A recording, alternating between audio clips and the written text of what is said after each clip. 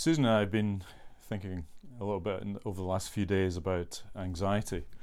And obviously there's a lot of anxiety around about the virus, but it's one thing to be in lockdown, but it's quite another to begin to lift lockdown, and anxiety is about going back to normal, and with the virus still being around, anxiety begins to play a part in our thinking.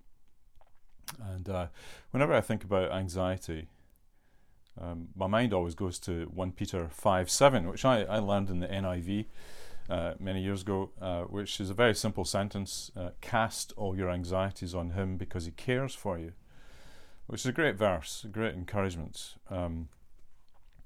But actually it's only half a sentence in the Greek, and other translations reflect this, and it tells us that we're to cast our anxiety on the Lord while we're doing something else. So let me explain. What we're to do is to humble ourselves before God, and that's found in verse 6. Humble yourselves therefore under the mighty hand of God, so that at the proper time he may exalt you. So here's the thing: humble yourselves before Almighty God. And while you're doing that, cast your anxieties on him because he cares for you. So why is Peter saying that?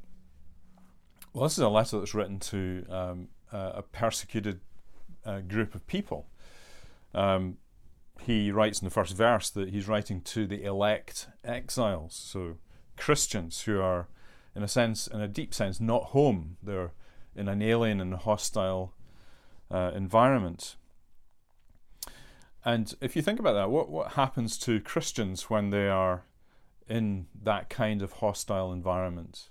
Well, all sorts of anxieties begin to rise up. And when you're in a situation of anxiety, what's the other thing that happens? Well, pride begins to well up within you. You begin to feel angry, and a kind of justified anger. And you may start taking rash actions to try and remedy the situation and fix the situation. And you get maybe a bit shirty with people and short with people. Just think of Peter himself. When Jesus was about to be arrested, and the mob appears, what does Peter do? Gets his sword out, chops somebody's ear off, and Jesus has to stop him. And that's the kind of rash thing that you do when you're anxious and you're worried about something. And what Peter has learned since, and he writes this letter much later, is that, well, of course, there's a God in heaven, an almighty God in heaven. And he is able, actually, to bear the load of the anxieties with you. So much so that, our job is simply to humble ourselves before him, to rest in his presence, as it were, to remember that we have such a mighty God, and we are mere creatures in his hands. So humble yourself before him, but then bring your anxieties to him. Bring them in prayer, express them to him. And actually there's a sense in which Peter's saying, throw them to God. Throw them over. Get rid of them, and rest. And believe this with all your heart, that our God is able to bear those anxieties.